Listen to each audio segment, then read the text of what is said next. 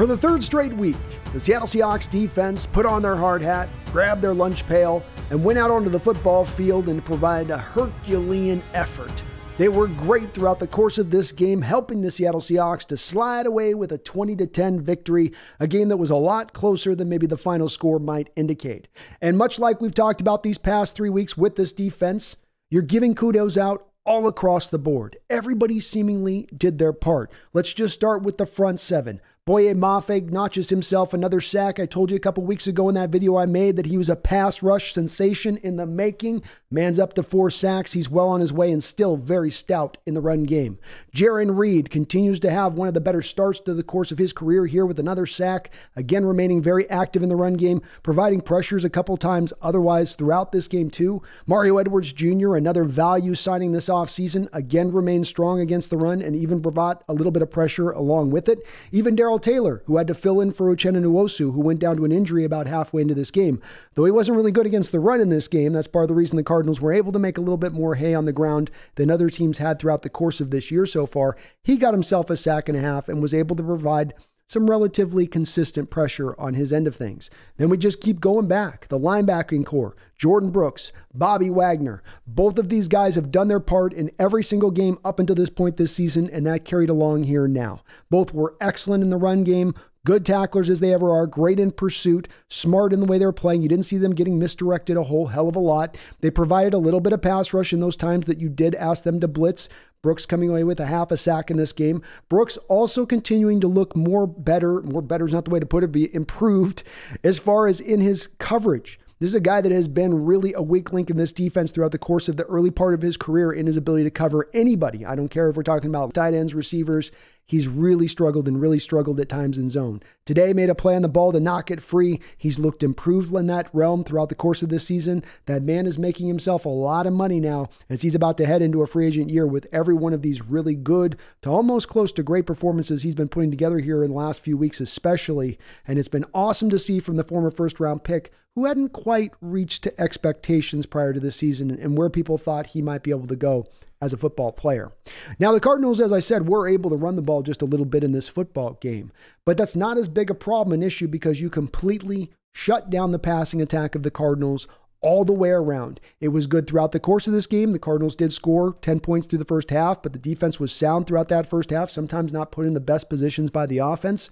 But then the second half came and you didn't allow a single point through that second half. You shut everything down. Joshua Dobbs, the backup quarterback for the Cardinals until Kyler Murray can theoretically get back in there as the starter, was 19 of 33 for 146 yards. He only averaged 4.4 yards per attempt. That's tiny. That's minuscule. That's itty bitty.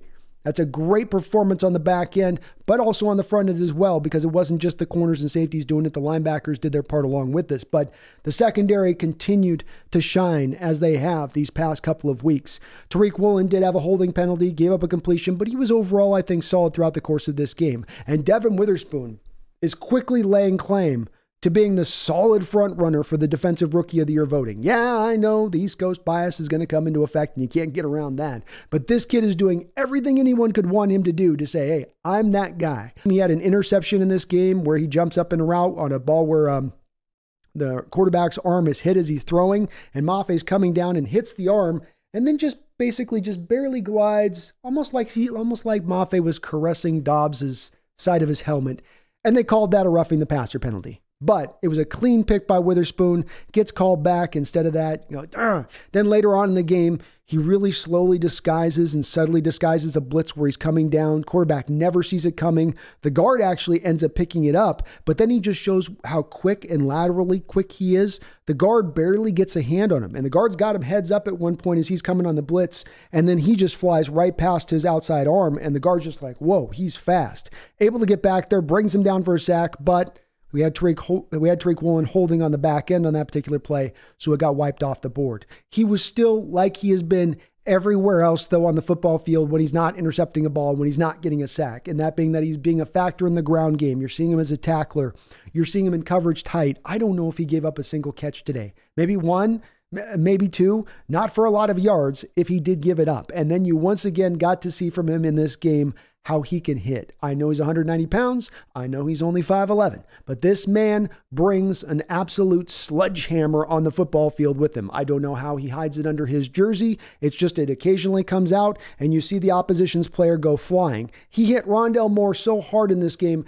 Rondale's leg came whipping back as he hit the ground and almost hit himself in the forehead. He smacked him so hard on the play. This kid's a hitter. He's violent. He's a great tackler. He's a great blitzer. He can cover like hell, and he's got ball skills. We got the complete player who, oh, by the way, can also play two positions between outside corner and slot and play them both excellently. Yeah, I think he's got the inside track, Jalen Carter or not, to get in that Defensive Rookie of the Year award if he can keep putting up what he's been doing, which has been just tremendous. This defense, when it started to make its changeover, happened right about the time. When did that occur? When did the line start to go? Yeah, it's when you played the Giants, not a great offense, but it was when Jamal Adams returned back onto this football field. And I know Jamal wasn't able to play all of that Giants game, but he set a tone in that game in certain respects, I might say.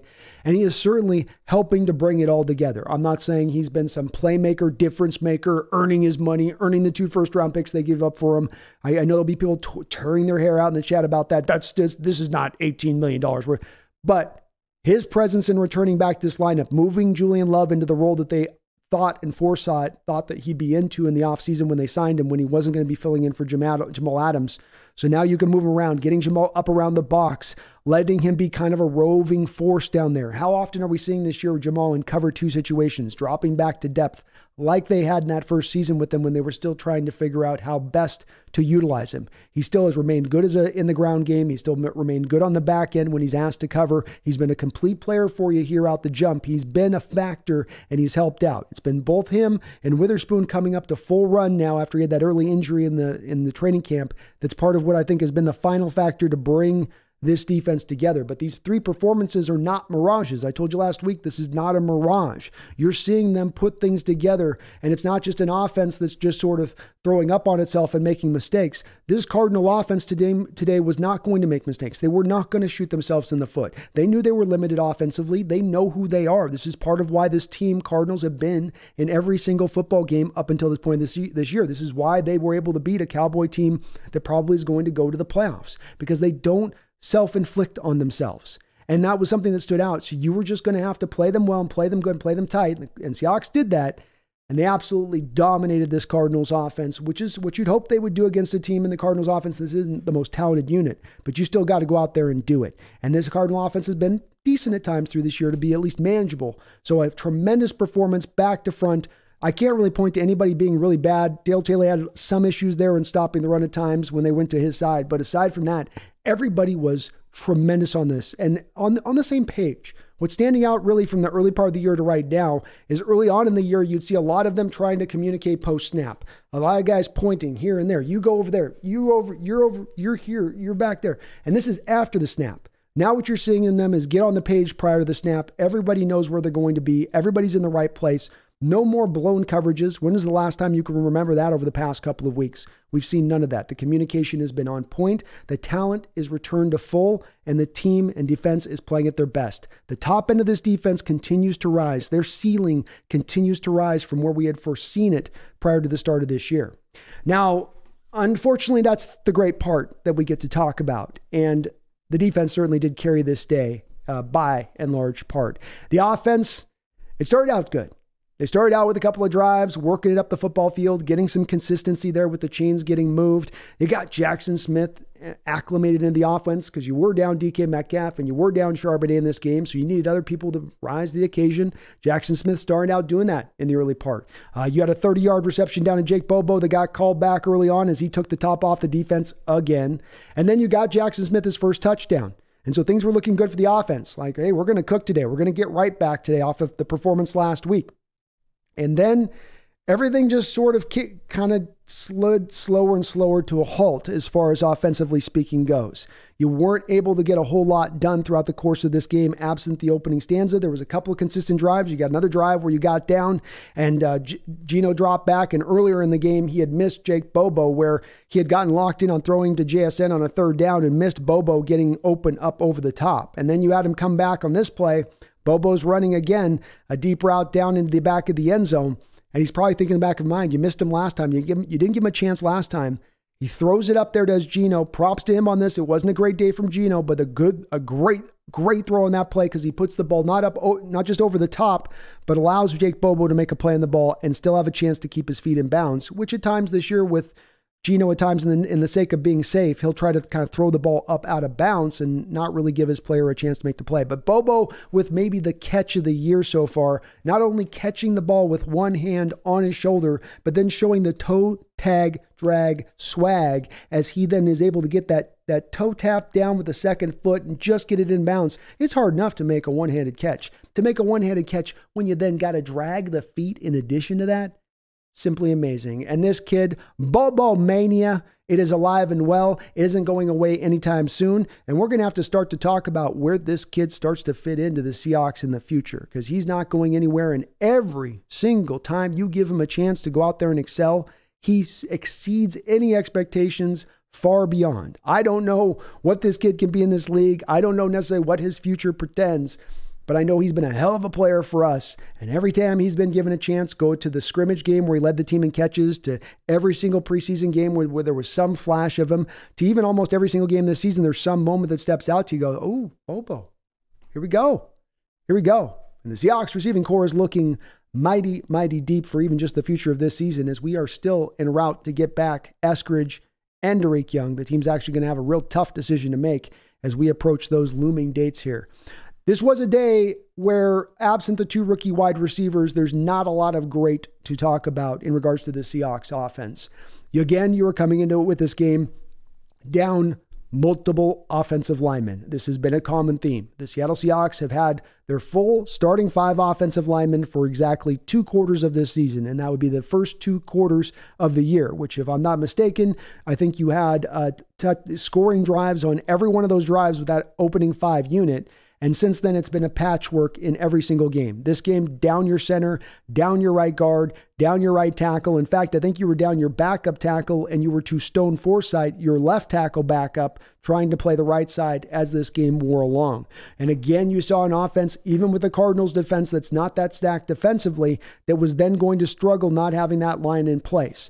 Walker was able to get himself over 100 yards in this game, but it took him 26 attempts to get there. Only a 4-yard per carry average, which is fine. And he did what he could do. There just wasn't any holes to be had. There were no lanes to be had. It was clogged up down there. And it wasn't even just, to my eyes, that the Cardinals were bringing down 8-man boxes and then challenging Geno to beat him deep.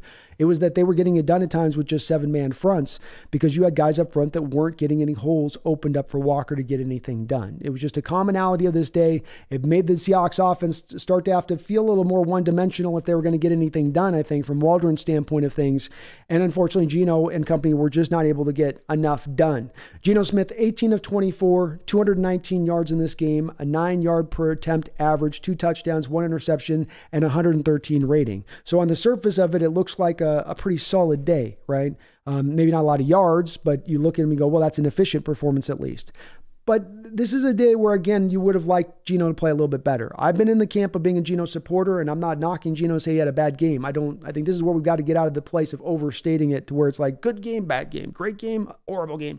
It's a game where he had some really good moments, started out perfect, but it was right after about that point where he almost threw the interception on JSN on 3rd down where the day just got a little bit more shaky for him, and he wasn't as sure in his decision-making.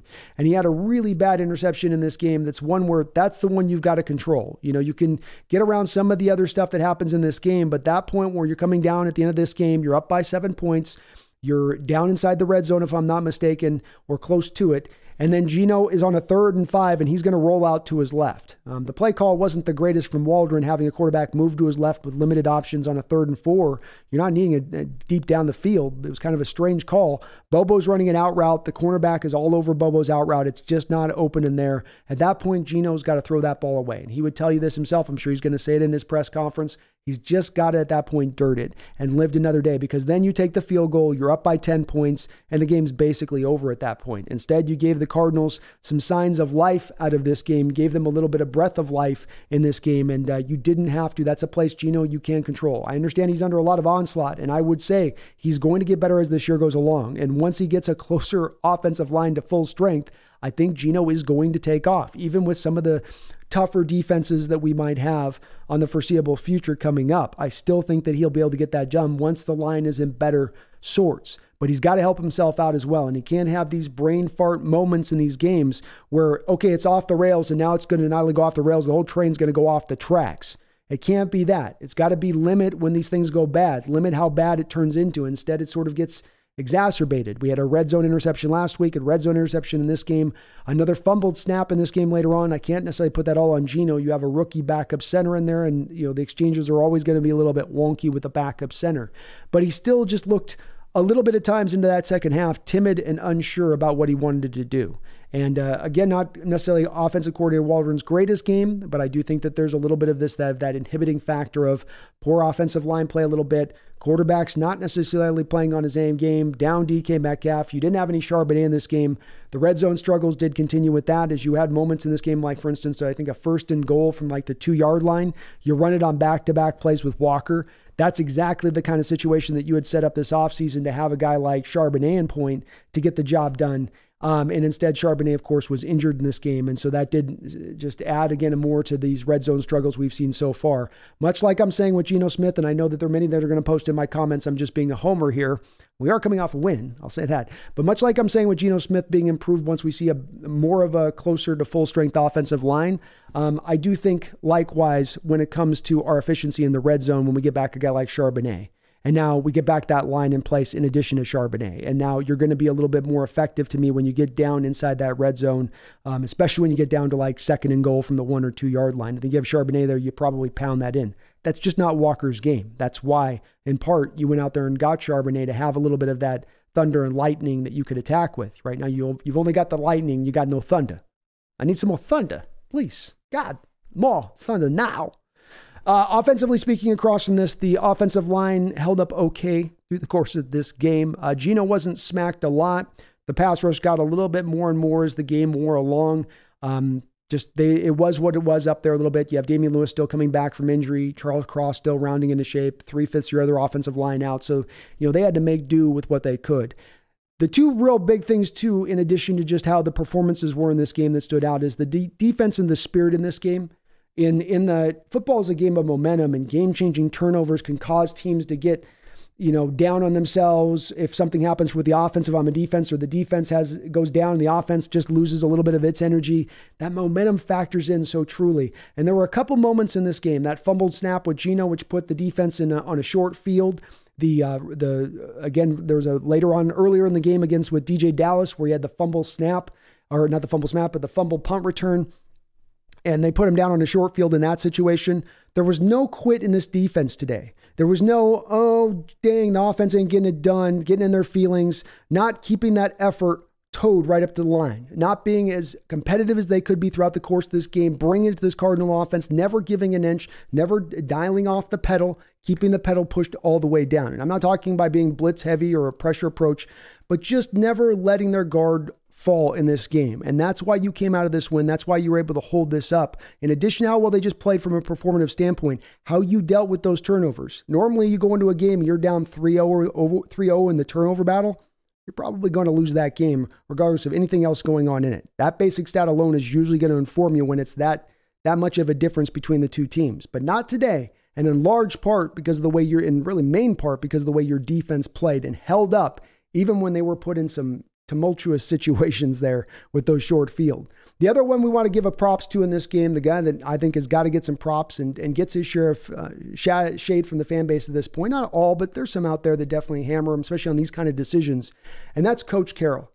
Coach Carroll did what is very hard for coaches to do at times in the NFL, and that is to have a tangible effect in the game in the way that you can see it in their tactical approach to things.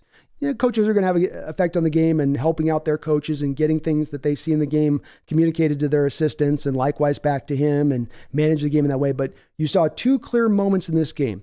Early on, there was a catch in the flat. Julian Love came up very fast and knocked the ball out on what was ruled a fumble initially. And when he knocked the ball out, it went off the thigh of the running back and then bounced forward so that when the Cardinals recovered it, it went from being a 3rd and 5, 3rd and 6, to now a 4th and 1, or a fourth and 6 to a 4th and 1.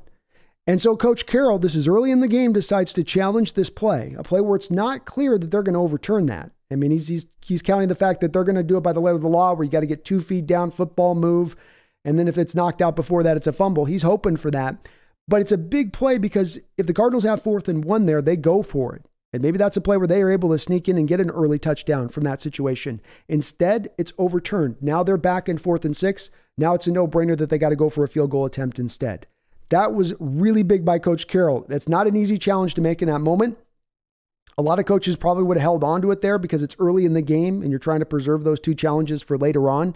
But Coach, through caution to the wind, maybe saved his team 7 points there instead of driving the 3 points the Cardinals were able to get. Carroll came back then again later on with an even bigger throwing of the red flag. He was the red flag king today. And that's on the Jake Bobo play. It's a touchdown. The throw comes in. The first replay, you look at it, you go, well, he might have gotten it in. Do you have your microscope? I need or a telescope. I can't tell. But Carroll in that moment throws the red flag again, says, hey, I think he caught that in. Review it, look it up. I had people in my chat during my live stream show going, oh, another dumb Coach Carroll red flag. Here we go, Coach. And instead that got you 7 points back up on the board. 7 points off the board, potentially Cardinals to a 3-point, and he got himself a 7-point by making those challenges there when he did. And understanding again that now he'd already used that 1 challenge on the first play. So when he makes that second challenge on the Bobo play, if that's not successful, he loses all challenges, right? He has to be successful on that challenge to get it. He was successful. That had a big, big impact on this game and you coming out with this win and Coach Carroll's decision-making to go down that line here. So awesome of Coach Carroll. Big praise and props to him in this game, as well as props to getting this defense performing like they're performing this at this point versus where you started in that Rams game, which about couldn't be 180 degrees different in the other direction. The special teams did okay on their side of it. Myers held up, hit a couple of kicks, including a real clutch 48-yarder at the end of the game to give you the 10-point lead and take all hope away from the Arizona Cardinals. Michael Dixon got a punt inside the 20, did okay on the other side of it. I believe he averaged like 48 or so on the day, so he was fine. DJ Dallas had a really nice return where he was able to spin out and get upfield, but he also had a really, really bad fumble early in this game where you had gotten the touchdown, you're getting the punt back. You could have been in a position with that offense starting to roll at that point, with them starting to get into the mix of things, start to get up by 14 points off those first 2 drives and just put this Cardinal team away instantly. But Dallas did have a pretty bad fumble there on that one where there's bodies flying around, just doesn't get 2 hands on the ball. The guy's able to rip it out for the fumble and give the Cardinal team some life and a little bit of momentum early on in this game. This is going to be a game that's going to have some of the Seahawks fan base very like Teddy KJB from that poker movie saying, I feel so unsatisfied. And I get it. I do get it. People want to see a dominant effort. They expect going up against a team like this Cardinals who have 1 win on the season, who are going to be in contention for the Caleb Williams sweepstakes.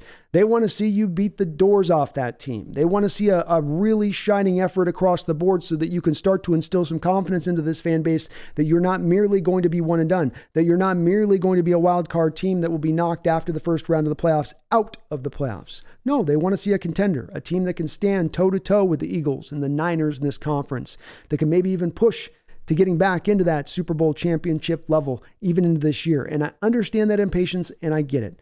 As I always say with this, let's just remember this is year 2 of the rebuild. Let's remember this is the 3rd youngest roster in all of football. And let's actually take optimism that maybe they can get to that place you're wanting them to get to within that.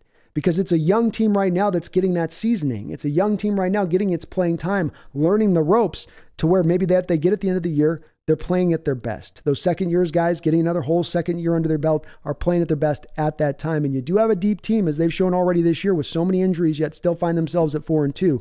They have the depth to sustain themselves. There's no doubt about that. They've got the talent. There's no doubt about that. Now we just got to bring this finally fully together. We've seen the offense at times be dominant. We've seen the defense at times be dominant. We've seen the special teams pretty much be fairly dominant throughout where everything you're at.